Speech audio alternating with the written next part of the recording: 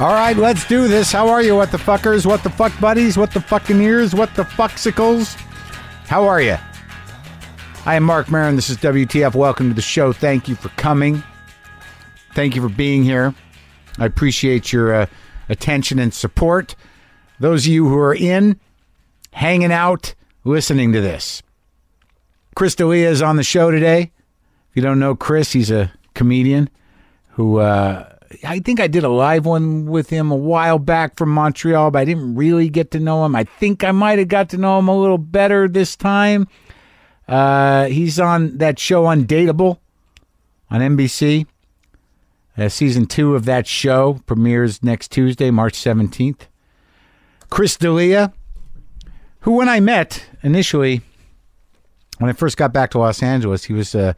I guess, I don't know how long he's been doing it at that point, but he was this kind of weird, darty guy that used to wear a hoodie and just hang around the Comedy Store and not really hold eye contact very long and kind of just almost like couldn't stand still, really. I never had a good feeling about the guy. And I saw him around, and he started to get a little attention on stage, and it became one of those things where it's like, all right, let's talk, let's do it. So I talked to Chris D'Elia in a little while. But I'm going to talk to you first. Let me update you on some tour information for the Marc Maron Marination Tour, if I may, if you are interested. I don't know if you know, but I will be in Rochester, New York, or outside of Rochester, New York, at the Comedy Club on March 20th and 21st, doing 4 shows up there. And there are tickets available. So why don't you come on down if you're in that area. But I'm going to D.C., I'm going to Philly, I'm going to Boston, I'm going to Madison, Pittsburgh, Royal Oak, Michigan, outside of Detroit, Toronto, Austin, Houston, Dallas, Seattle, Vancouver, San Francisco, Asheville, North Carolina, Charleston, South Carolina, Atlanta, New Orleans for now. There's talk about adding more dates, more cities. Some second shows have been added in Asheville, North Carolina. Just added a second show there. Seattle, Boston, Toronto. There are 2 shows in Philly. Things are looking up. Go to WTFpod.com/calendar for that. I got to get that thing in shape. I'm immersed in the last week of shooting my show. I'm exhausted. I'm not complaining. I'm just beat up, and this is my directing week. So I directed a bit yesterday and the day before. Today I'm directing all day. Very exciting. New skills. It's tricky to direct yourself because I'm a pain in the ass, and I don't take direction well, especially not for myself ever. So I just got to shut up, move through it. That's the weirdest thing lately about being as uncomfortable as I can be. In certain situations, and there's this part of my brain that basically says, don't even pay attention to that. Don't even pay attention to the discomfort. It's just the way it is. It's not always going to be that way, but right now, it's just the way it is. Why focus on it? Why not just shut that part off, acknowledge it, and do what you have to do? All right? What big surprise? You're fucking uncomfortable, and that's the way I work. That's my work ethic. I'm uncomfortable, terrified, sometimes not as much as I used to be, and I'm just not going to pay attention to those things. I'm just going to plow ahead like a dumb person for the right reasons, if that makes any sense. Someone plowed their fucking car into me the other day. I got rear-ended, and it's jarring. I'd forgotten that surprise. I'm always anticipating hitting something. I'm always anticipating hitting a car, hitting a person, hitting a curb, a wall, someone hitting me. But you don't ever really remember that sound and that feeling until it happens to you. And I was just waiting to go at a green light, and the light turned green. We were starting to move. There were 2 cars in front of me. And just like, kaboom! And I just flew back. Shit flew off the dash. And then I flew forward. And then she hit me again. Bam! I don't know how that happened. But that undeniable dense crunching of metal and that thud and you feel completely out of control. That moment is sort of terrifying. Then it ended and I looked behind me and that with that kind of like, how the fuck did that happen? It wasn't my fault. I wasn't texting. I was sitting there, wasn't moving. So I pull over and this woman gets out of a Mercedes SUV, an old one though. And she's like, I don't know what happened. Her car's pretty fucked up. My car is all fucked up. Drivable, but big old dent. And it kind of buckled the side a little bit, hit the back end and buckled the side. And she's, going like, I had my glasses. And I'm like, what? My glasses, I don't know. My glasses came down. And I'm like, oh, what is happening? She goes, why were you stopped? And I'm like, because there's a car in front of me. But, he exchanged information. I'm glad nobody was hurt. And I'm not one of those guys. What kind of person? Yeah, I mean, I guess there is a type of person. I've never been the type of person like would immediately, right when they got hit like that, would immediately be like, oh, my neck needs some money. I've never been that guy. Ever, even when I didn't have money. I was just, I was always sort of wary of lawsuits for no reason. I didn't see it as an entitlement. Hey, man, you should get whatever you can no matter what. Personal morality is not important. Personal integrity is not important, man. Game the system. Take it. It's yours. But there is something great about having a car you don't give a shit about. That is a freeing thing. I don't give a fuck.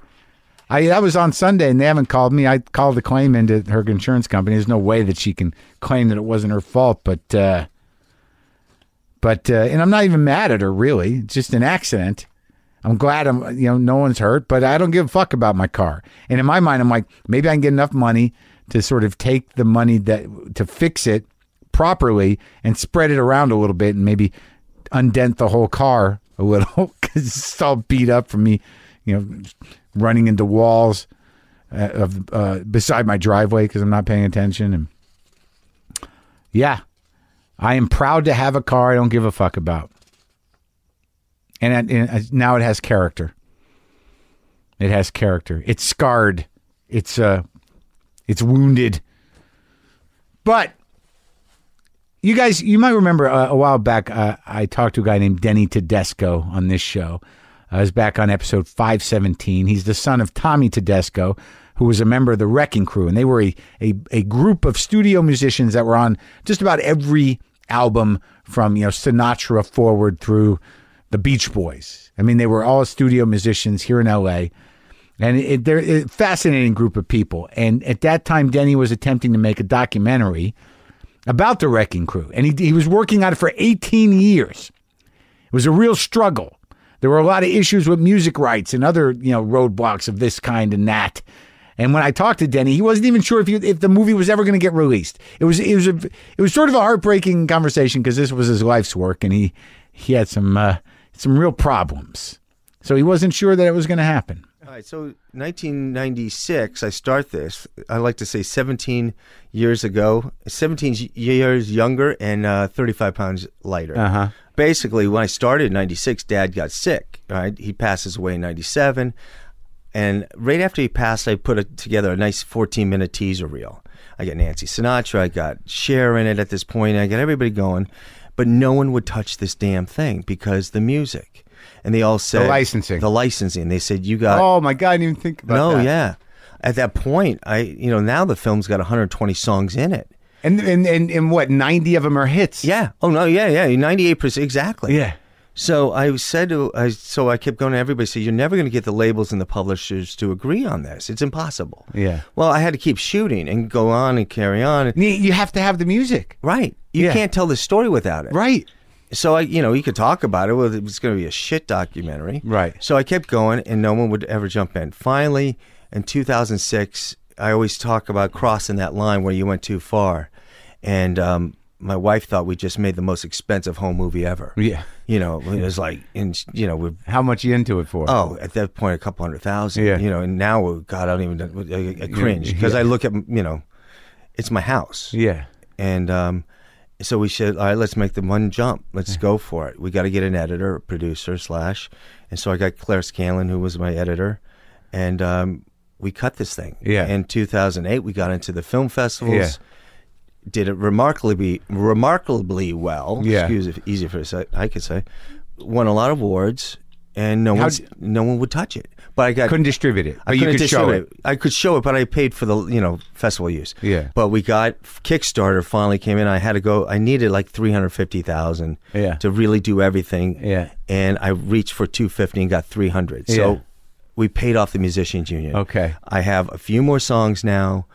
Now I'm hoping to God, as we, you added a few songs. No, we've paid. We only have a few more songs. I did actually add a couple more since you've seen it. Yeah. Don't tell anybody. Okay. I'm paying for it. Just don't tell my wife. Yeah. But what I had to do is basically I still pay. Now I've only got maybe 4 songs left to pay, and I'm done. I'm free, 100% own this thing outright. Holy shit! So I played by the rules. I did not. I've not released this film. And your father would have appreciated that.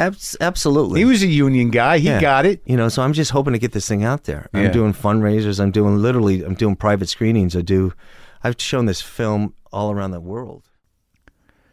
Well, got good news for Denny, and I'm proud to say that after talking to him, that it's finally happened. The movie is going to be in theaters tomorrow, folks. They got all the issues straightened out and got a distributor, and now you can see the movie in theaters and very soon on DVD. You can go to wreckingcrewfilm.com to find out where it's playing. And I want to personally congratulate Denny Tedesco for hanging in there, man. He did it.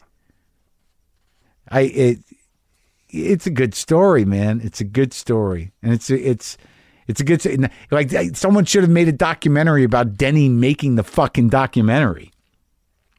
This season of Maron's going to be a trip, man. Going to be some surprises. We worked hard. I dug deep for the acting this week. I didn't think I could do it. I didn't think I could do what I had to do, and I feel like I did it. I did it the best I could, folks. That's all you can do.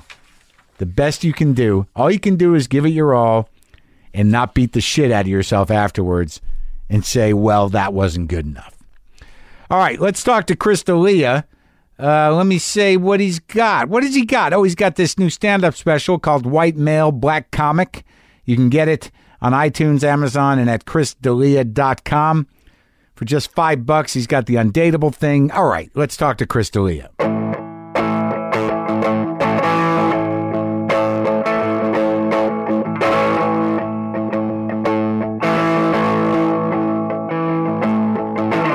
Some people know Eagle Rock. That's sort of... Yeah, but that's where this is? This is right over the hill, yeah. basically. I've been there. Mean, you have? Yeah, Eagle Rock, yeah. What were you doing over there? It was so long ago. I don't even know. Did you grow up here? I did, yeah. And that's why I know Eagle Rock. But when they sent me the email, they were like, it's near Eagle Rock. And I was like, oh, yeah, I remember that place. Yeah? So it's good it's still here. From some weird part of your past? Yeah. I grew up in La Cañada, so, kind of. I mean, since I moved there when I was 12. So. La Cañada? Yeah. That's like down the street. Is it really that close to here? Well, on the 2. Yeah, on the 2, right, exactly, yeah. Wait, so you just drove by the exit of this place? I did, now that I realized it was the 2, yes. Right? Yeah, I was just following GPS like an idiot. No, but it's funny, though. There's some places, even where you grow up, where you're like, I don't know. I've driven by that area. Oh, yeah. For my entire life. Yeah. But I would never go there. Yeah. Well, why would you go to La Cañada unless you lived there, really? It's like such a home. Well, there's a gym that I just joined in La Crescenta. Oh, really? Which is down the street. Oh, so it is that close. Wow. La Crescenta is like next to La Cañada. Okay, exactly. Cool. Right. So it's like literally, like I just canceled my Y membership in Hollywood. Yeah. Because I'm like, I can just drive. Too far. It's like 10 minutes to La Crescenta from here. That's funny. Do your folks still live there? Yeah, they live in La Cañada, yeah. I'll go there after this. Will you? No, because they're not. Oh no, they are there. Yeah, they just got back in town. Yeah. Wait. So where'd you start out though? Where were you born? New Jersey. You're a New Jersey guy. I felt that. Yeah. I knew that. Yeah. Because I mean, the first time I think I registered your existence. Yeah. Was Like, I guess I moved back to Los Angeles 2002, and then I did the Iron America stuff. Then I started going to the store, and I guess it was like 2006 or something, around there. You know, I knew a few guys there, but you were always like sort of looming around with a hoodie, not really talking. Right. Like, you were like, this Chris, and I'm like, what does he do? Yeah. Very quiet. Yeah. And I'm like, what is that guy? I know. I have like a fear of like being involved. Like if there's a group already. Yeah. Which the Comedy Store is very much a fraternity place. But it shifts though. I mean, it does. Ever evolving. But I didn't know that going in, right? So when I went in, I was like, I just don't want to say the fucking wrong thing. Like I remember once. I actually have a memory of which maybe like made me the quiet person there on the Comedy Store. I was I'm friends with Steve Renazizi right now. He's actually like I love the guy. Yeah. But I didn't understand his style and vibe. Yeah. And I had been married for like a year and a half. Really? Yeah. When I started stand up, I was married for about a year and a half. What year was that? 2006. Really? Yeah. Okay. And Ranazizi was married like the same, like a month later, right? Than I was, and so he said I overheard him saying, yeah, because I've been married now for about 6 months, and I said, and I just was like, that's a connection. Yeah. You know, right. I mean, I didn't think that's a connection, but I was like, it's just conversation. This is how life is. So I'll say something now. And this is how it works. Yeah. And I said, oh yeah, no shit, me too. Yeah. And he said, oh yeah, when'd you get married? And I was like, well, I got married in August. And he said, oh, well, I got married in September. That was 7 months. To me. And I was like, Jesus Christ. End of conversation. Yeah, I was like, yeah. I mean, I guess I can't argue with that, but I mean, like, and then I was like, man, it's fucking rough out here. I can't even get in on like a month off and I'm out. Yeah, I know. And I've talked to Steve about that since, and I was like, yo, why did you say that? Like, who gives a fuck if it's 6 months or 7 months? Yeah. And he was like, I don't know. He actually said, I don't know, probably because it wasn't fucking 6 months. And so I was like, yeah, I get it now. I get it here, and I get you now. But back then, I was like hypersensitive to like being the new guy. So you were just awkward. Yeah. Yeah, because like I just I didn't know what you were up to, and I remember looking at you. I'm like, that kid doesn't even look like he can talk. I know. I mean, how the fuck is he going to be funny? That guy. I know. And like, literally, I just remembered you wearing a hoodie all the time. I know, I did. I wore hoodies all the time. And it was like you were just kind of lurking around. Yeah. But then again, like I never hung out and necessarily watched people, you know. So right. And then by the time I saw you, I'm like, that was that kid with the hoodie. Now he's jumping around, he's screaming. He's like huge. I couldn't fucking believe it. But your parents are both from Jersey? Well, my dad's from Queens, New York. Queens? Yeah.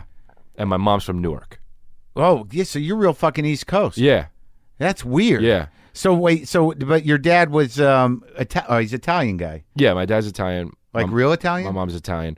I'm half Italian, so whatever that equals. What do you mean? So your mom's not Italian? No, my mom's Italian and my dad's Italian, but my mom's also Polish, and I think my dad's Irish too. Oh, really? I don't know. So they're not like...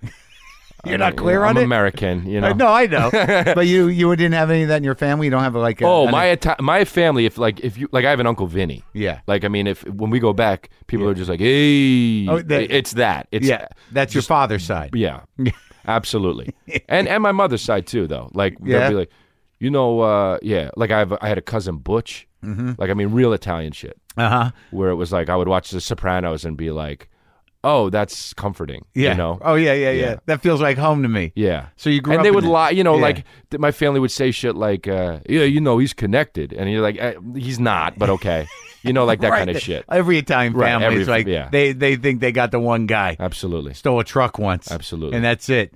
So you grew up with that kind of like what, spaghetti and pasta and my grandmother? My dad would cook pasta all the time. I mean, we had pasta probably almost every day. Did you have a grandmother? Yeah, my mom's mom, Carmela. Right. Yeah. Another Italian. Yeah. Would cook. Yeah, she would cook the meat sauce. I like knowing that you're from New Jersey. There's something about that, like, because my family comes from New Jersey, but you don't strike me as like you're not. I don't identify you as like kind of a Italian guy. Yeah, I don't know, man. when I think part of, well, you know me just from when I've been doing stand-up, and I think that when I was, you know, now as a stand-up, like I always feel like comedians are repping other places, right? And I came up here, and I want to be like, I'm from LA, Yeah, you know what I mean? So, yeah. Because I started in LA, right? You know, so and that's rare. Yeah, it's a weird thing. It is. I know. Well, and I know why now that I started in LA, because it's hard to keep the eyes off of you when you're working shit out. I mean, it's hard to terrible. It's hard to be anonymous. Yeah. But was that okay? So your father, when you were 12 years old, why did your father move here? Like he's a TV guy, right? He's a director and a producer. But like a big shot. Yeah, right? he's done a lot of stuff. Yeah, TV. Yeah.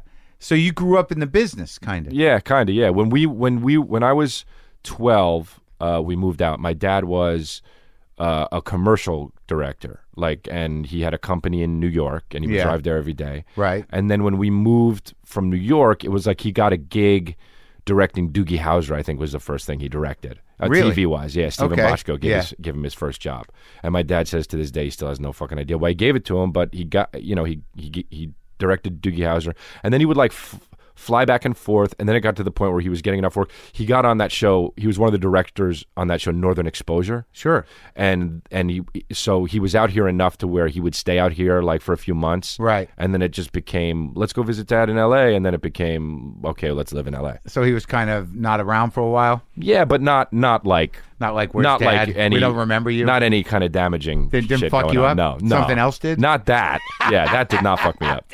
No. Something did. Something made you screwy. Maybe, yeah. So, all right, so he's directing Doogie Howser. Yeah. And then what else does he do? So you move out here, but he moves to La Crescenta, so you're not Hollywood. La Cañada. No, La Cañada. We moved to La Cañada, and I remember the big thing there was like, hey, Kevin Costner lives here. He used to live there. Yeah. And I moved there when I was in, I guess I was in, it was right when everyone went to middle school. So my parents were like, hey, it's great because all the kids are coming from different schools, Right. And that was kind of good.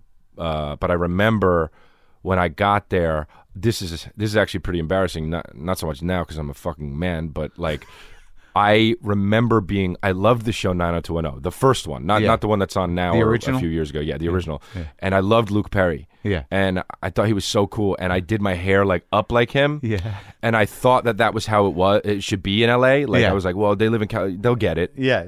Beverly Hills, man. Yeah. Yeah. And when I went to, I would always get made fun of with that hair. They would be like, your fucking hair's so high. Why do you do that? And I would never say because fucking Luke Perry does it, right.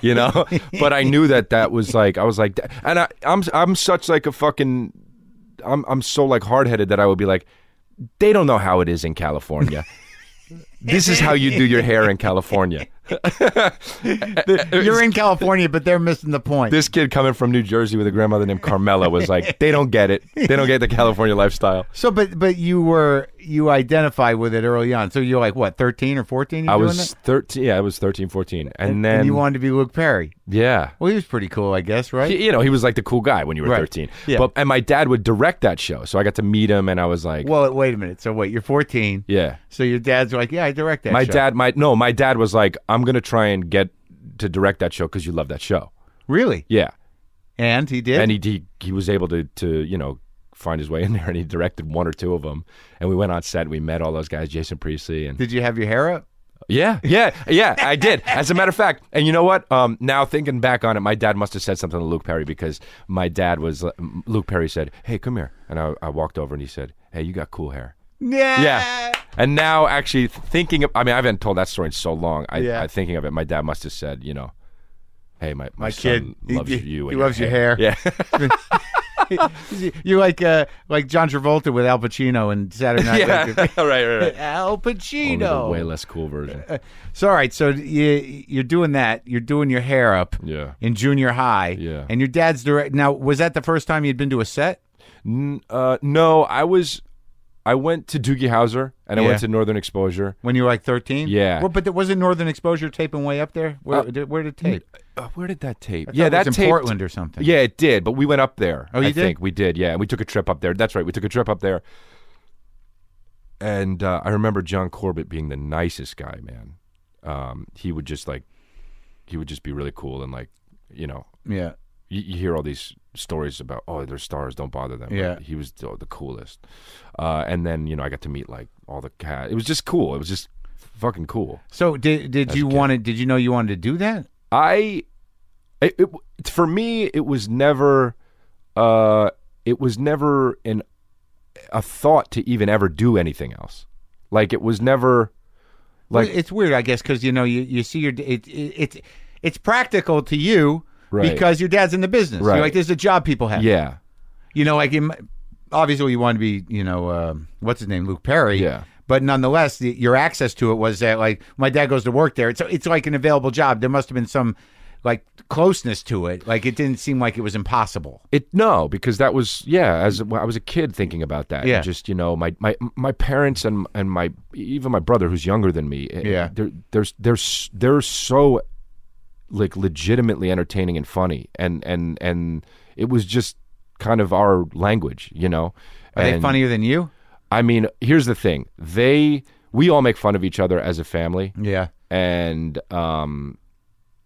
it's just kind of how we talk, right? And I feel like I always got it the hardest, yeah, and I think that I remember feeling like. Not so much with the family, but because like there was love there all the time. Like remember feeling like, I gotta come back. I gotta say something funny, to be part of this. Poor guy, poor kid with the Luke Perry haircut, getting his balls busted. And by they his would whole fuck family. with me too. My dad would call me Ledgehead. Yeah, yeah. But your parents are still married. Yeah. So you like grew up in a state. I know, man. I know everyone. Every time I read an article, it's like, comedians have demons and shit. I always think like. Maybe my demons are like, where are my demons? Maybe they're in there real far. You get along with your parents? Yeah, they're fucking awesome. I love them so much. It's so weird. Do you see them often? All the time. I saw them yesterday. I love it. I don't. But I mean, like, it's sort of interesting because you like you have an intensity to you and a fundamental social discomfort. Right. That when you see you're like that guy. Yeah. He's trouble. That guy. Yeah. Yeah. But you're just nervous in general? Yeah. A lot of times people think, people like they'll be like a lot of times people think like, he's a bro or something, like right. I couldn't be further from that. Like I don't No, you're like a loner. Yeah. And I think all that shit is in your head, So it's like you're an outsider if you feel like you're an outsider. Mm-hmm. You know what I mean? Not necessarily because you're a fucking weirdo. Well, I think they just associate the look and maybe the confidence of like who you are on screen right. or on stage. But you're like one of those guys, not unlike a lot of us, you do your thing and then off stage you're like, oh man, if I like all it takes. Yeah. I remember this is before you knew who I was. Yeah. I obviously knew who you were. I've known who you were forever. But by the way, my dad's a big fan of yours. Oh, really? Yeah, he really is. Yeah, he really nice. is. I should say that. But so I remember you were at the Improv one night. Yeah. This was 2007 or 8, yeah. 7 probably. And I was like, fucking Marc Maron's on. And I went to go watch you and you came off stage and I was like, and you just were in your own head just thinking about some shit. Yeah. I was the only person in the hallway. I remember how it used to be, like with the hallway right. coming out. And then and I was like, hey man, that was great. That was hilarious. And you were like, I fucked up. and I was like, how could he think he fucked up? I remember this is before I really was, doing. Yeah, I wasn't a professional. You're just doing it like a year. Yeah, yeah. And I was like, how could he think he fucked up? And now I totally know what that feeling is like.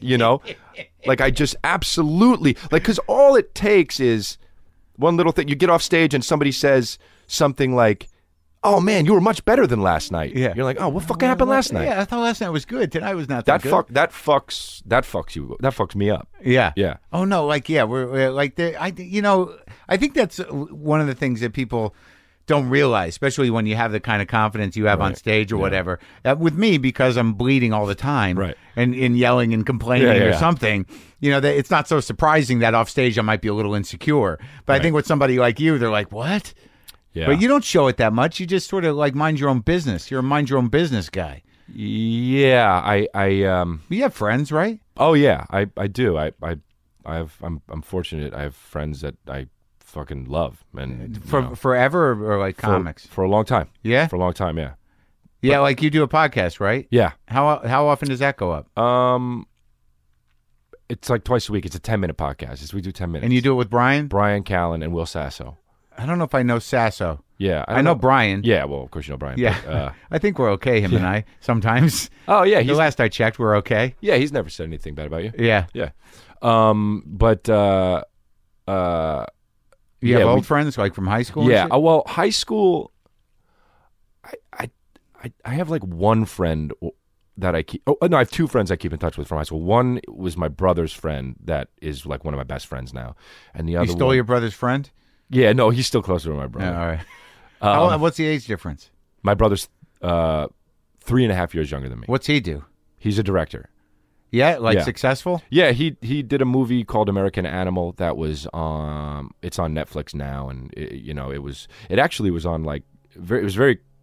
was one of those movies that was very critically like. What was it about? It was about a guy who is dying. Yeah. And he decides one day that he's not sick anymore, and he's just going to live by those rules. Yeah. And it's kind of the devolve, like it shows him devolving mentally and physically over the course of like 3 days, and it all takes place in like an apartment. So does he end up kicking the sickness?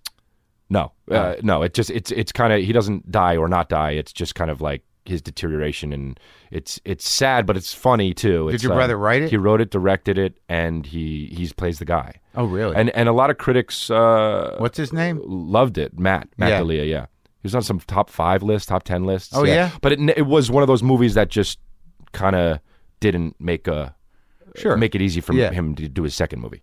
Oh, why? Because it was so personal, or so? Well, no, it was very specific and it was very specific. It's like, but we have other stuff that we're putting together that we're trying to do, man. You and him? Yeah. You're working together now? Dude, I just like working with people I like, man. Well, I hope that's good. You like your brother then? Yeah. What about your old man? Is he get involved? He actually directed my last special.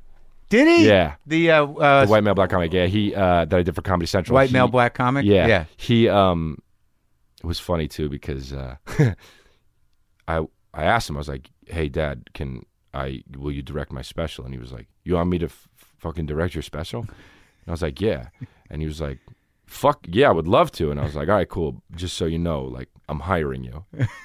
Like just as a joke, you know. And it was funny too because he made like no money, right? Of course, right. And of course he doesn't give a shit about it. I right. mean, he's the most sentimental guy in the fucking on the planet. So he was like, my son, Yeah. But I'm joking around about him. He made a few $1,000s, and I was like, now I paid you back for everything. Yeah. Yeah. We're even. Yeah. Exactly. So he did a good job, I assume. Yeah, I loved the way it looked and turned out. And is it popular? Did it do well? It did really well for me. Yeah. Yeah. Yeah. In what way? Just in put terms butts of in seats. Did it? Absolutely. Yeah. Big change. Yeah, big. Yeah. From you know what happened actually? From Netflix. No, it was on Comedy Central. But you know what happened is there was a bit that got online that went viral that was like that changed kind of changed everything. Really? Yeah. Which bit? It was a bit I do about drunk girls. Oh yeah. And it got to a point, not really now, but where people would be like coming to see, like, if I shoot something and it airs, I don't do that joke anymore because I want to work on other shit. I think other comics are that way too. But it's the way we think. But like I'm of two minds about it. I mean, like I don't always know, especially when you're just breaking. All right. So let's say you get known for that bit. Yeah. Right. And then all of a sudden people want to like. There's two kinds of people. They're like, I hope he does new shit. But those are people that have been watching you for years. Right. But some people are going to see that bit. Some people are bringing friends. Like, let's go see him do that That's bit. true. But look at Jim Gaffigan for a million years. Hot Pockets. He couldn't get rid of Hot Pockets. And they did. Now he does it as an encore sometimes. Really? Yeah. Yeah. Encores are cool. But to me, and with all due respect, it was a little different back then because you can just YouTube it now. You know what I mean? So it's like I'm of the mindset was like when somebody calls out, do the drunk girls thing. I fucking say YouTube that shit. Really? Yeah. I got new stuff. If you don't, I hope you like this. Here we go. You know? I just feel like that's the way. No, I mean I do that too, and I think that's right. But nobody really. There's nobody in my audience is sort of troubled, polite, sensitive. Like I don't think you and I I are was the gonna same scream something audience. out. Yeah, sure. You know, usually they're grown-ups, and they're not going to be sitting there taping my bits clandestinely. I don't think I've ever been taped in a club where they put it out. It's never been a threat for me, which is a testament to having a good audience. But like the relationship I have with my audience is so intimate because of this thing, and whatever. It's really, it's true. That's truly awesome, man. I envy that. Right, but I feel the insane pressure to come up with new stuff, or to at least like and you do too. But for the YouTube I guess thing, I see what you're saying. But no, but I mean, like what are most when you look out at your audience? Were they college kids usually? Teenagers? What? Well, it's like 20s, 30s. Yeah, yeah. And when the Comedy Central thing happened, like. What, you weren't selling out, or now you can sell out? Like I was not selling out, and now comedy I am clubs. selling out, yeah. Are you doing theaters? Yeah, I'm doing a theater tour now. Like how big? The 800, 900, or 1,200, I'm doing 1,500? 1,000 to 1,400. Well, that's because of the show, too. Yeah, it's all different stuff, Like, right. I think that it's good to, like, I have this thing where if I get any sort of like I did this episode of Workaholics, that show on Comedy Central, and I played a pedophile, and it was like a really like episode because I played a pedophile, but it was a funny show. So a lot of that episode was very popular, and a lot of people would see me and call me the guy, like the guy's name was Topher, and they'd be like, "Hey, it's Topher." Right. Like that makes me never want to do that show again. Do you know what I mean? Yeah. Or if I get popular, or whatever, if something like that Drunk Girls bit, if people know me from that, I don't ever want to do it again. Why? Because I don't know. I think if I'm being truly honest,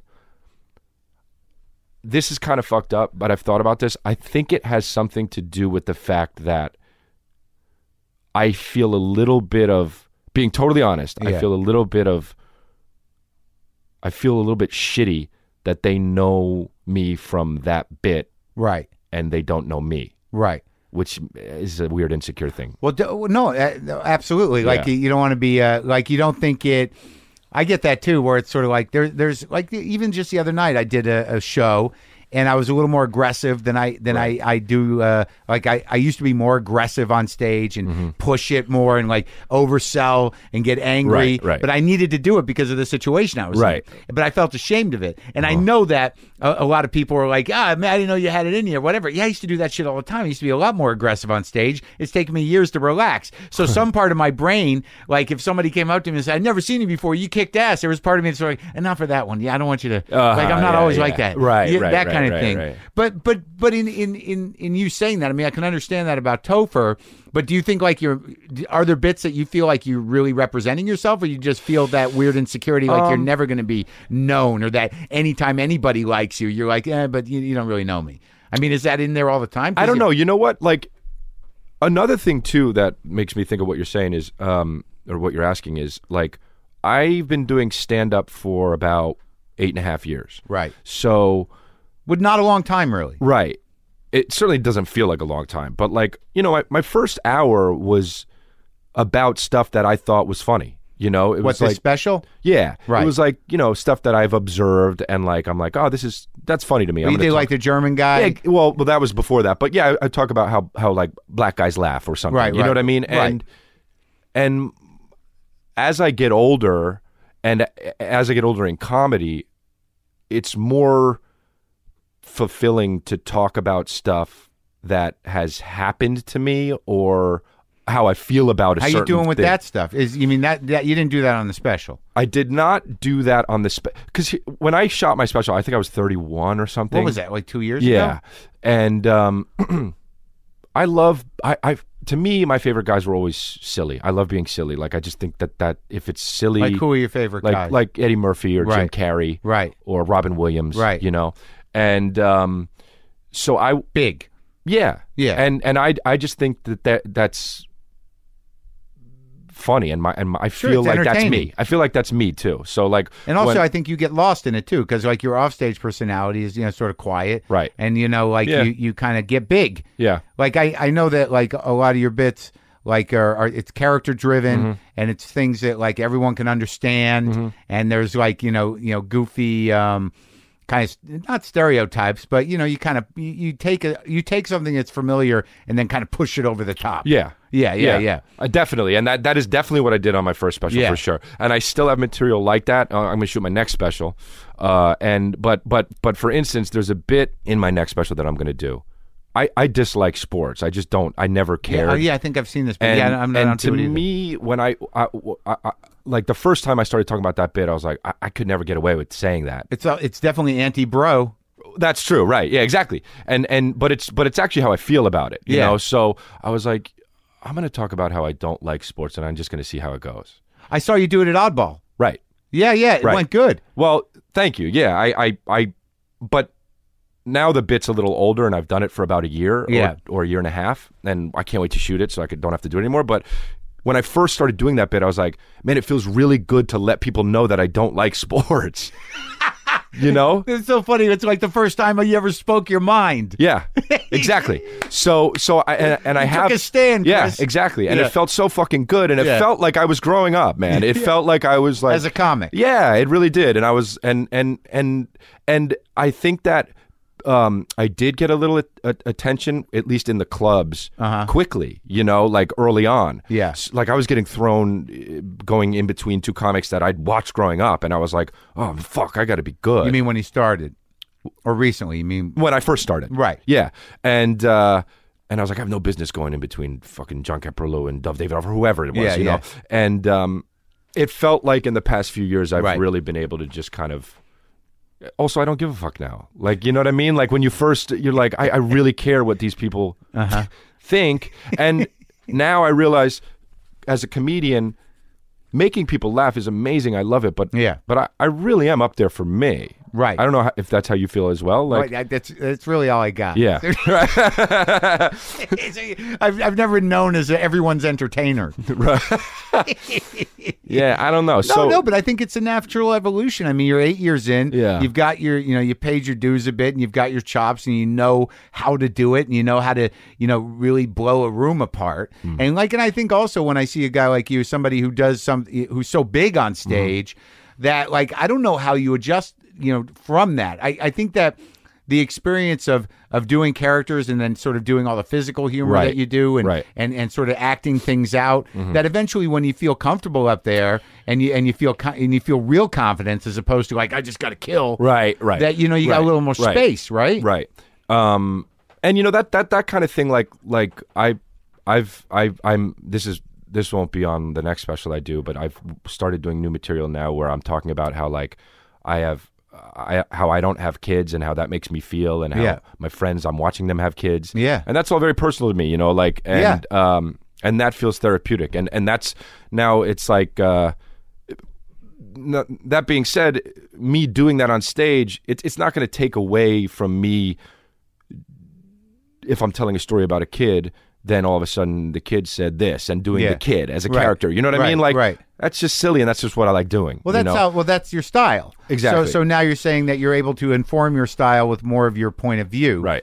As opposed to just doing, these broad character bits. Yeah, right. That's good, man. I mean, and in 8 years, to be quite honest with you, just because you got the success that you've gotten because your ability to entertain, it's good that you still are conscious of growing as a comic who wants to do something more personal. Yeah. I mean, it's sort of the curse of being able to entertain early on. Like most guys kind of stumble through 8 years, and then a break comes. Right. Like, from the get-go, because you were so, big, you're like, that guy can do it. Right. And all right, I got 10 minutes. Yeah, I'll do it. I had 10 minutes, exactly. You know what I mean? Yeah. So, all right, so in high school, what were you doing in high school?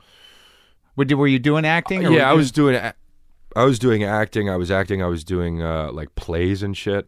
So you wanted to be an actor? I did, yeah. I always wanted to be a comedian, but that was so scary to me. So I was like, I'll be an actor. Yeah. Like when I was 11, I'd be like, I'll be an actor. I'll get famous, and then I'll do stand-up. Right. Did you ever think in your mind... Which is an idiotic idea, by the way. Let me put that out there. What, to do an actor first? To have to not come up as a comedian is is wrong. No, I well, don't. it's not wrong. I shouldn't say it's wrong, but it's way harder to be respected among your peers that as way. a comedian. Yes. You mean if you don't come up as a comedian, like as if you wanted to be an actor and then you became a comic. I feel bad for people that are actors that have always wanted to be a comedian, and then they're like, I'm going to try it, because it's like, oh man, you got to be extra good almost. Well, what's worse is guys who want to be actors and they put together 10 minutes to try to get showcases. Right. In a way, but I don't know like how clear you were about what you were doing when you started. But even when you talk to Dice, Dice wanted to be an actor. Really? Yeah. Huh. That's all he wanted to be. Really? He wanted to be a fucking actor. I mean, there's different reasons to do stand up. For me, it was always about I feel like I'm a comedian, and acting is great because you can work if you work and you. But did you train as an actor? I did, yes. Okay, so but I dropped out of everything. Like I was. But all right, so you're in high school, you're doing things. Okay, in your heart, you want to be a comedian, but you don't have the balls. All right, get it. But you want to be in on camera.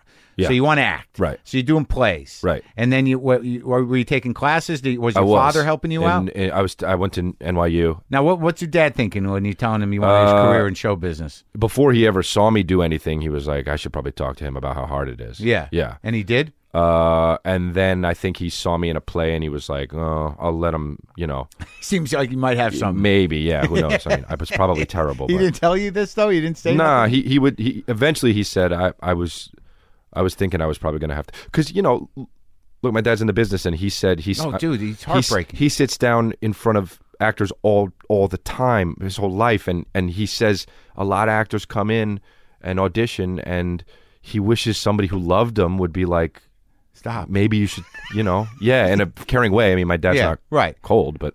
No, it's heartbreaking. Yeah. I mean, I notice it all the time. Like, it was touch and go for me for a long time, but I mean, I didn't have anything else to do.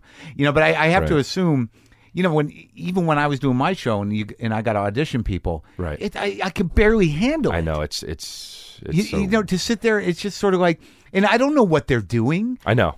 I don't know what they're doing all day. I don't know what, it's just heartbreaking. It is, really. It really is. But if someone's got a dream, they got a dream. Yeah, you got it. Well, you're gonna not. And you never know. Who the hell knows? But at some point, you kind of know, right? I guess, yeah. But sometimes you don't know. But, yeah, you're right. And but that's the thing, though. It's like if you hit on 20, sometimes you're gonna get an ace. And when that happens, people hear those stories and they're like, oh, well, I'll fucking try. Right. But but also for some people the payoff is different. Like if somebody gets like a one episode on a TV show and they've been banging their head against the wall for 6 years, it's a big deal. Right. Right. You know what I mean? I don't know. It's a projection to assume that they're all heartbroken. That's absolutely, yeah. But I'm doing it, not you. But I just like but I feel the same way when I'm watching that. Yeah, because it's our own fear. I mean, you did all right. You have more success than I did when I was your age. But still, I got to imagine that on some level, you're doing pretty fucking well. I don't assume that you're sitting there going like, what if this doesn't? What if this ends? Well, that's the other thing too. That's one of the best things about stand-up is like at least you can always do stand-up going on stage. I mean, that's true. That's true. That's in my mind. I know I can do that. Right. I can always do that. Yeah. But all right. So you go to NYU. You went to NYU. Yeah, I went for a year and then I dropped out because that was just like to the film program or the acting. I went program? to the acting program. Where you got in. That's an audition situation, isn't it? Yeah. Mm-hmm. So you were good enough to get in, and then what happened? What do you mean? You did? Yeah, I got in, and I got in, and then I just when I think about it now, because I don't ever really think about it, but like when I think about it now, like it was just like I didn't understand. Like we would like. I get acting is a craft or whatever, but like we had breathing class. Like we literally had a class called breathing, and that was the class name. And you would go and you would fucking breathe. Like that was the class. And I mean, dude, imagine you in that class. Like me in that class, it's the same thing. You're like, what? So, and then I'm like, all right, well, let's do the thing. And then we would do the breathing, and then a teacher would be like, that's not really how you're supposed to do it. And you're like, what the fuck are you talking about? I've been breathing for my life, dude. And then there were classes there was a movement class, and then there was I was just like, yo, get me the fuck out of here. This is not happening fast enough. This is not the kind of acting I had in mind. And maybe that means I don't know. Maybe that means I'm disrespectful. I don't know what the fuck that means. But for me, I was like, this is not what I can't do this. So that was one of the things where I was You learned nothing. Well, no, there were teachers that were that I respected there that I was like, oh, I like this. I like what he's saying. And I can remember specific things where, like, I remember one time I did a scene with somebody, and one of my acting teachers that I liked a lot, his name was Ronnie. Yeah. He was like, hey, you're not making eye contact with the person. Make eye contact with the person the whole time. And I was like, okay. And I did it. And I remember when I was doing the scene with them, I was like, wow, this feels like fucking for real, you know? And I was like, oh, that's a good fucking note. Fucking look at the guy, you know? So that's funny if you wrote a book. 1, fucking look at the guy. Yeah. 2, breathe. Breathe. I guess. Don't get too hung up on it, though. No, right. So, what other things did you? I left that. So I left NYU. But that's one of those weird things, though, where you're like, it's stuck in your head, right? It did, yeah, for sure, absolutely. Yeah. I mean, I remember that class. I remember that year pretty fucking vividly. Like, that was a formative year in my life. Like, I was in New York for a year. Yeah. It was cold as fuck. Yeah. You know, in the winter. You've never been out, not since you were 12. Nah. Yeah. Even still, when you're a kid, you're invincible, you know. Right. But now and you like it when it's now I'm 19 and I'm like, oh, this is real cold. I'm a person. I'm out. I'm walking in the streets. Some guy will be like, fuck you. And I'm like, yeah, you know. Like, this is me in life now. Yeah. You know? Yeah. And did you miss home? I think I don't know. I had been home and always very close with my family. So I think that year I was like, you know, I felt okay. I felt good. Yeah, but good to be away. But I did go through an actual real like kind of depression. Like in when I wasn't going to class by the end of the year. Yeah. I was only sleeping in the day, and I would only see the night. Like I would wake up at like 6 p.m. and then just kind of like go work out at like 2 a.m. Yeah. And I made So you're isolated. Yeah, I was pretty fucking isolated, and I was like not in college. Yeah. It was like I was like a New Yorker. What were you doing? I was like not a just like going out all night. I would wake eating? up, I would eat. Yeah. I would go to work out at 2 a.m. Yeah. And then go get something to eat. I'd be like the only guy. If I felt like Travis Bickle, right? Like I was like I was like Taxi Driver. Like I was like, look at these creeps. Look at these fucking scum. Look at these fucking people, and I'm one of them. Someday a rain will come. Right, and wash exactly. So no good. I was like Travis Bickle in the beginning of the movie. Yeah. So you called your parents to say, I'm going to drop out? Yeah, and they were mad. And I wrote a script that was called Union, and it was about kids that were in and out of college that were like they were spending their last summer together before they were in and out of junior college, and they were spending their last summer together before one of them was going away to a real college. Yeah. And I gave it to my dad. Feature? Yeah, it was a feature script. I gave it to my dad, and he was like, it's really not, it's not that bad. Like, I'm going to give it to my guy. Yeah. And so he helped me out and gave it to his agent. His agent was like, okay. It was not bad. And then I had an acting agent. I personally gave it to my acting agent, and they were like, this is really good. We want to give it to the literary department. And they gave it to the literary department, and I ended up selling it. Really? Yeah. I wrote it when I was like 19, 20, and I sold it, and, never came to fruition. How much? But did I make off it? Oh, God. Maybe $60,000. Uh-huh. I mean, that's a fucking lot of money for like a 20-year-old. Hell yeah. Oh, cool.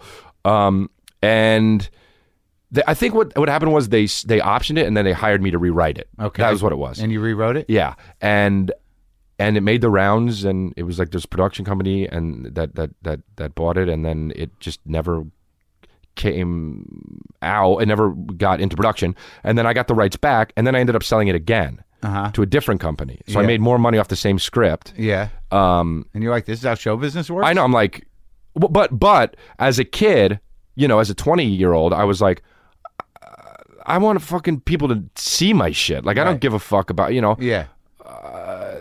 I was always fortunately very fine. Like my dad was in the business, and he was always there for me, right, monetarily if I needed it, you know, and so that was never a real concern for me, which is very fortunate. But so I that script was like 3 or 4 years I was trying to get this thing made, giving it to different people.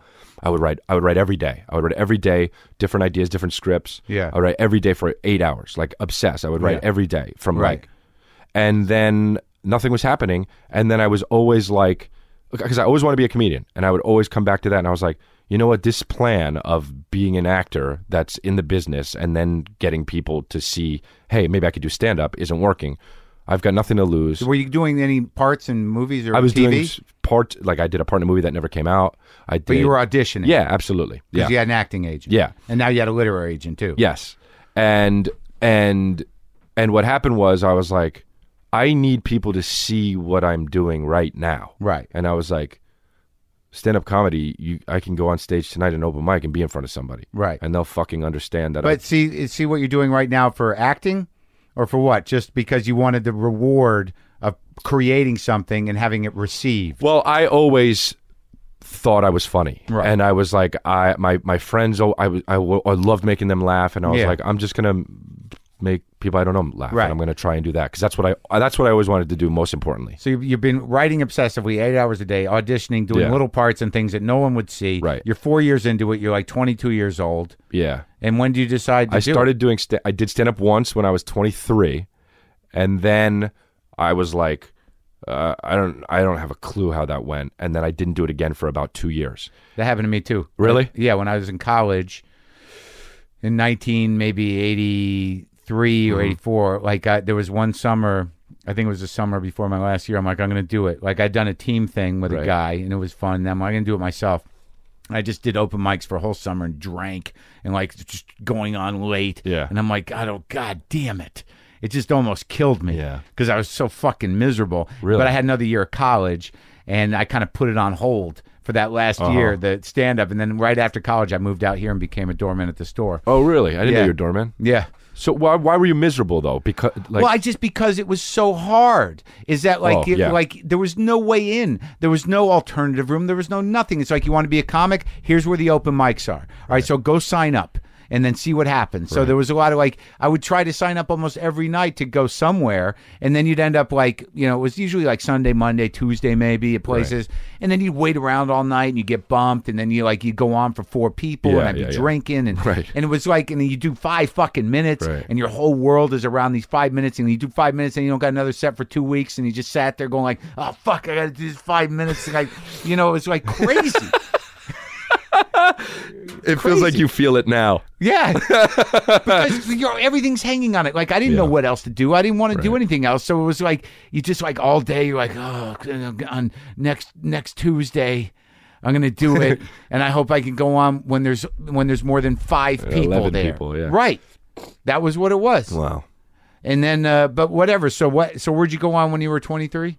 The Ha Ha Cafe. Oh, out in Burbank? In North Hollywood, I guess would be. And then I went again when I was 20. What'd you do? Like one guy, one bit, one character, 2 characters? No, I did 5 minutes. I don't even, 5 minutes of, I don't even remember. Really? I think I talked about the joke. Oh, I talked about the TV show 24. It was when that was really popular. Okay. It was my New Year's resolution, I remember. In 2006, January 2nd, I went on stage, and I was like, I'm going to go on stage once a week. I went on stage January 2nd, and I was like, fuck it.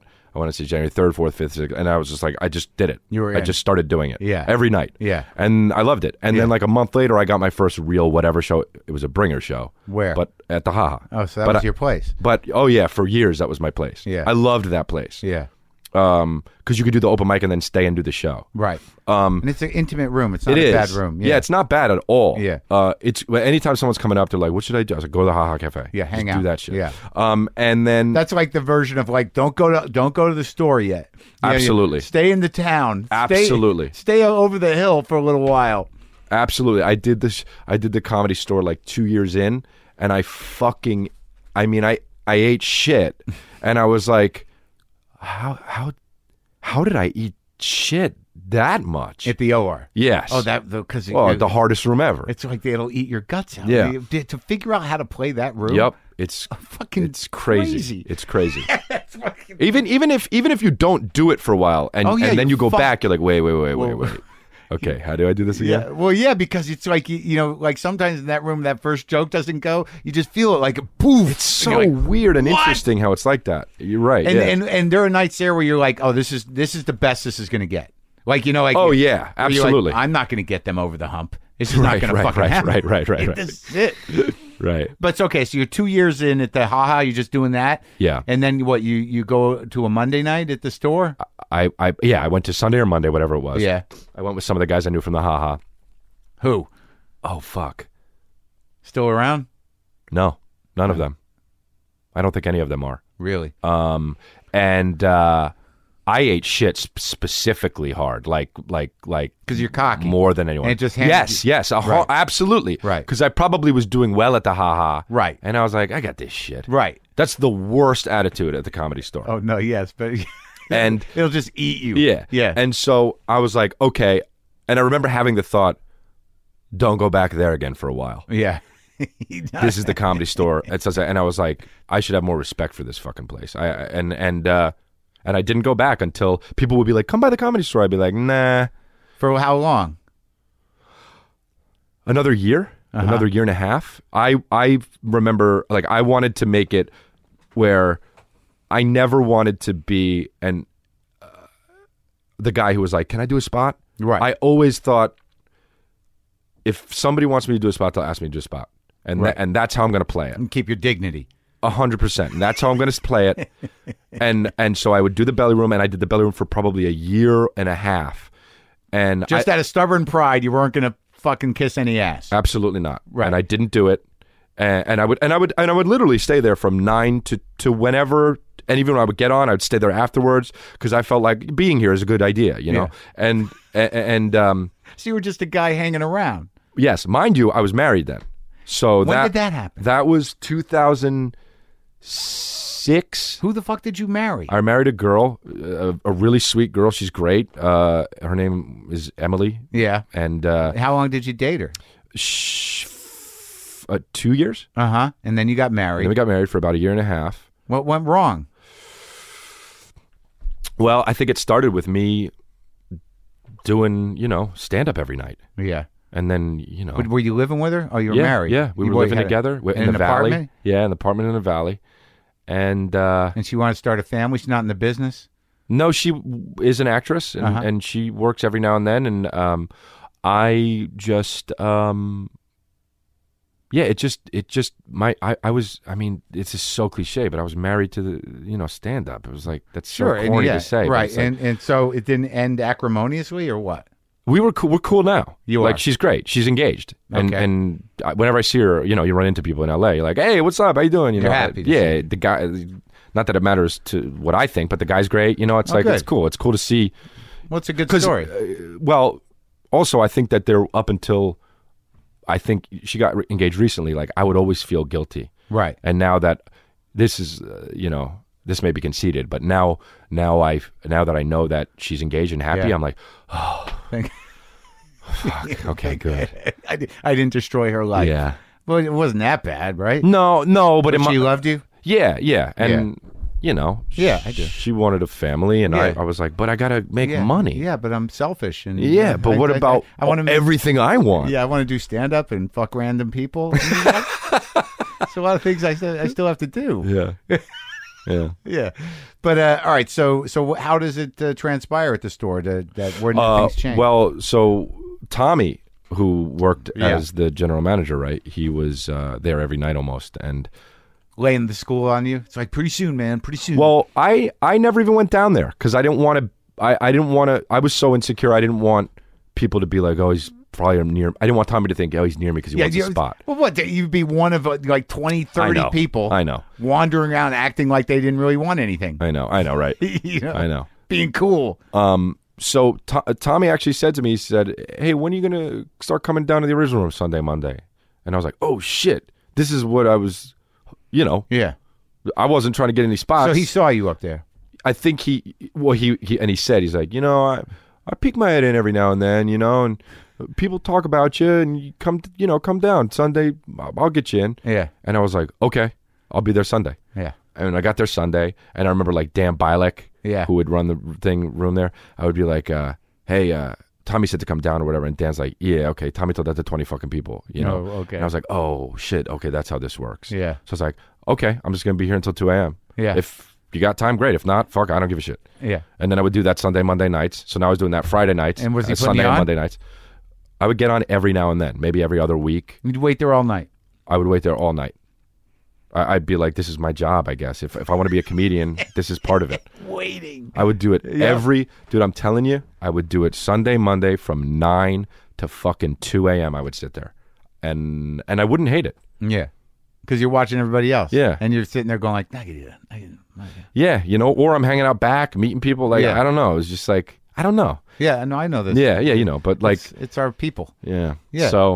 So eventually Tommy was like, so eventually I got on, and then he's putting a showcase together for Mitzi. This is when she was still watching the showcases. And I think it was the last time she came to the club for a showcase. Huh. And I went up and she passed me. And I think the next person she passed was Justin Martindale. But that wasn't for a showcase. She was just like there and saw him in a bringer show. Yeah. And I don't think she's been there since. That was it, huh? Yeah. Got in under the wire. Yeah. So that feels good, though. That felt good. And then he just started working you. Yeah, he started working. I would do fucking 12:30 spots. But that makes you like, I was never the guy that had that. That was always a drag because you really got to fucking push. Made you strong, right? Yeah, it really did. And I fucking loved 12:30 spots, man. I would still do them. If that was my spot, I would still do them. I loved doing it, man. Why? I loved that there were 8 people that I fucking don't know that were maybe 2 of them thought, hey, that guy looks cool. Yeah. Or maybe 6 of them thought, fuck this guy. Yeah. I just loved that. I loved being like, the half-empty room? Fuck it. Yeah. What the fuck do I have to lose at this point? Yeah. And then if I got them laughing, man, that was like the best thing ever. I was just like, man, it was a step every time that happened. These idiots have been here for 3 hours. They seen some really funny guys and some fucking terrible guys. Yeah. And their brains have been fucked. Yeah. They're like, right now they're like, man, stand-up comedy is probably the last thing I want to watch. Yeah, yeah. And if we'll go after the next guy. Yeah. All right, this guy, we'll stay one more. Yeah, and they're just being there. Yeah. And if I made them laugh, I felt like a step closer to just being a real comedian. And then he just started integrating you into the schedule. Yeah, and then one night, he was like, "Yeah, I'm going to put you after John Caparulo. I'm going to put you." He would always put me after Rick Ingram. Yeah, which he would doing just like crowd work. He would tear the room apart, and people love him, Yeah, and he's hard. He's hard to follow. And I would go up and try to put the room back together, and then I just felt like, man, I have no business being here. I have no business being here. But then you're just like, oh, I guess I fucking know everybody. Yeah. I guess I'm one of these guys. You just kind of like, oh. Now then you look at someone else looking at you like that. Yeah. And you're like, I know that. Oh, look. shit. Yeah. I'm the Steve Renazizi part now. Yeah, yeah. Exactly. That's funny. So how did the relationship with Whitney, how did that casting go with her show? With Whitney? We started doing, well, she had been around doing open mics. And when you started? When I already started, I knew of her, but Where, at Haha? Nah, she was everywhere. Yeah, I felt like, are there 3? I was like, are there 3 of her? Yeah. Like, she just went everywhere doing everywhere. Sets. Yeah.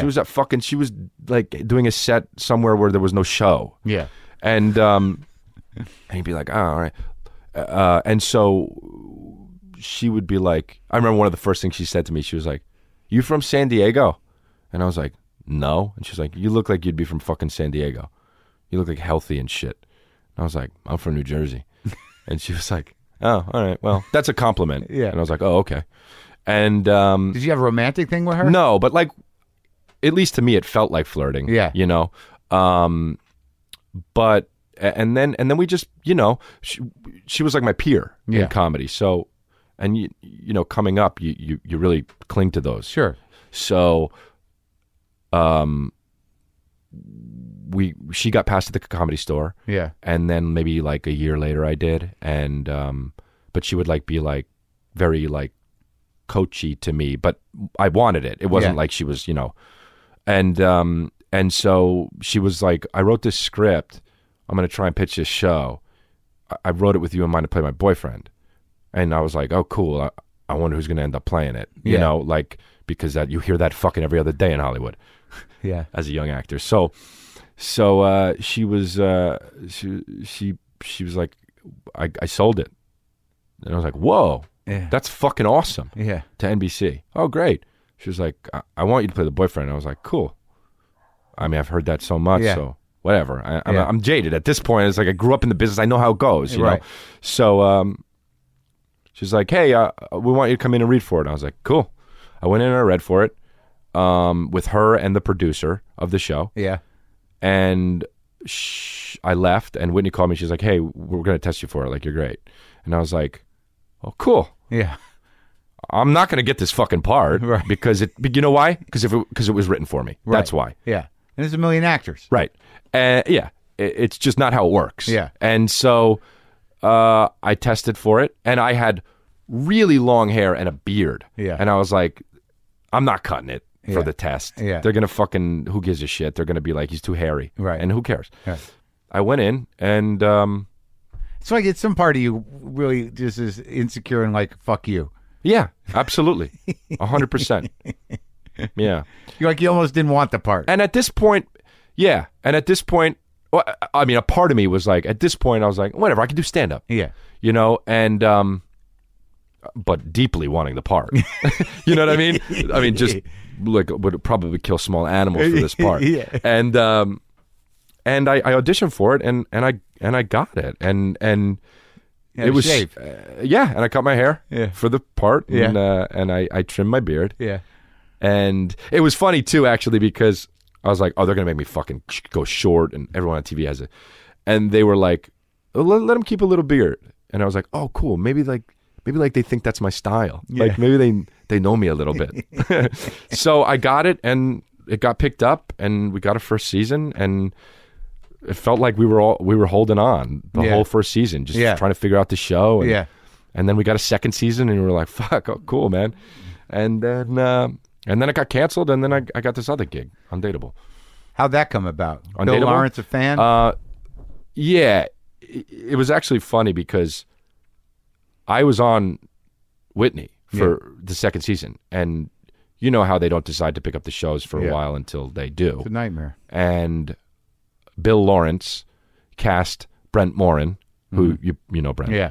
He's a comedian, funny. And he is a buddy of mine. I've known him for years and years and years. Like I've known him for when we first started stand-up. We kind of started at the same time, but he was 19. Yeah. So Brent had that part. He had like the co-lead of the Undateable, and Bill was like, he said something like, "You're friends with Chris D'Elia. I want him to be the other guy." And Brent's like, "That's great. He's on Whitney for NBC, and Undateable is for NBC. Like, you can't even have him in second position because if they say." The whole thing was, if the head of NBC said, "Yeah, shoot that pilot with Chris," then he's kind of saying, "Who gives a fuck about Whitney?" in a way. Right. Do you know what I mean? Right. You know what I mean? Like, what? Otherwise, if they pick up both shows, they got to reshoot Undateable. Yeah. But Bill has got some, clout, so he was like, "I don't care if you pick up Whitney. Great. I still want to shoot the pilot with Chris." Yeah. So I shot the pilot, and Whitney got canceled. And Whitney was like, I called Whitney. I remember I called her, and I was like, "Hey, they offered me this role on Undateable, and I don't want to take it. Obviously, be in second position, but I don't want to take it unless it's okay with you." Uh-huh. And she was like, "Oh, go for it, of course. What network is it for?" And I was like, "NBC." And she was like, "Oh, okay, well, yeah, fuck it. I mean, you gotta work." So, but that was a sign to her that it must have been, the writing was on the wall. I guess looking at it, just that's what it was. But it certainly, the head of NBC was like, "Bill Lawrence, I'm not deciding to cancel Whitney. If you want to shoot the fucking pilot, go ahead. It felt like that. So Bill was rolling the dice. It felt like Bill was rolling the dice. Right. But so I don't really know the real reason of what. And how's the show doing? Undata was doing well. We're going into the second season. I think creatively the show is, NBC really likes the show, and it's the people who watched it, it feels like they really like it. So that's great. That's not always the case. And how's your dad feel about your success? He's the most sentimental guy in the world. So it's almost emotional to watch him be emotional about it. He posted a thing the other day because I played Town Hall and the other day and at the New York Comedy Festival, and he put this post on Facebook. My grandfather, Bam, Grandpa Bam. He passed away, but he used to sell newspapers like right near Town Hall, and that's like just emotion overload for my dad. It's like, I mean, my dad used to sell papers here and make people laugh. People would drive up from politicians to garbage workers, and they would come up, and my dad would sell them papers, and now you're here and you sold out Town Hall, and man, now that I say it out loud now, it's just really sweet, and it's just very cool that my dad feels that way about that. Well, I'm glad you're doing well. It was good talking to you, man. Yeah, it was good, man. I feel like we got to know each other. Yeah, I do too, man. Right. I've spent enough time with you, but it's nice to have this conversation with you. All right, thanks for doing it.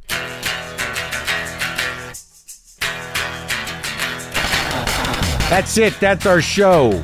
That was Chris D'Elia. This is me. I'm back. I enjoyed talking to Chris. I enjoy the Comedy Store. That's where we work. Comedy Store, between me and you, is really the last of the... In L.A., it's the only real comedy club. It just is. It's like, it is exactly how it was, give or take a few repairs and weird impulsive additions, but the structure is the same, the tone of the room is the same as it was in the early 70s when Mitzi Shore took it over. It is a very cool place to go again. I'm very thrilled about that. The crowds have been great. They're selling out again, and it's really the only real comedy club in Los Angeles right now. The Ice House too is actually a great old room.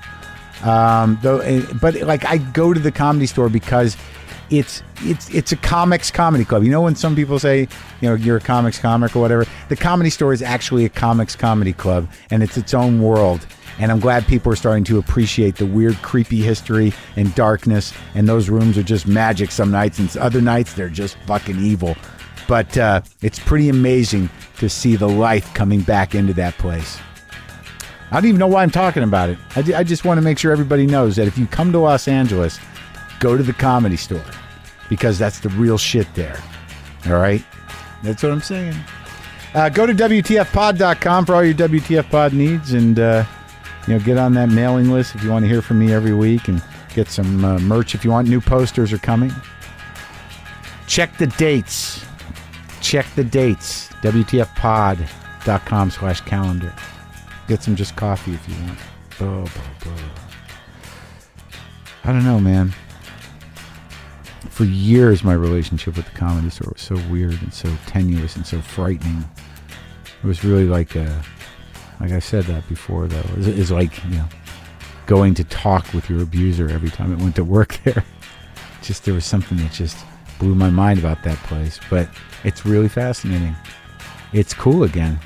And it's amazing to see some place like that that's gone through so many different weird periods.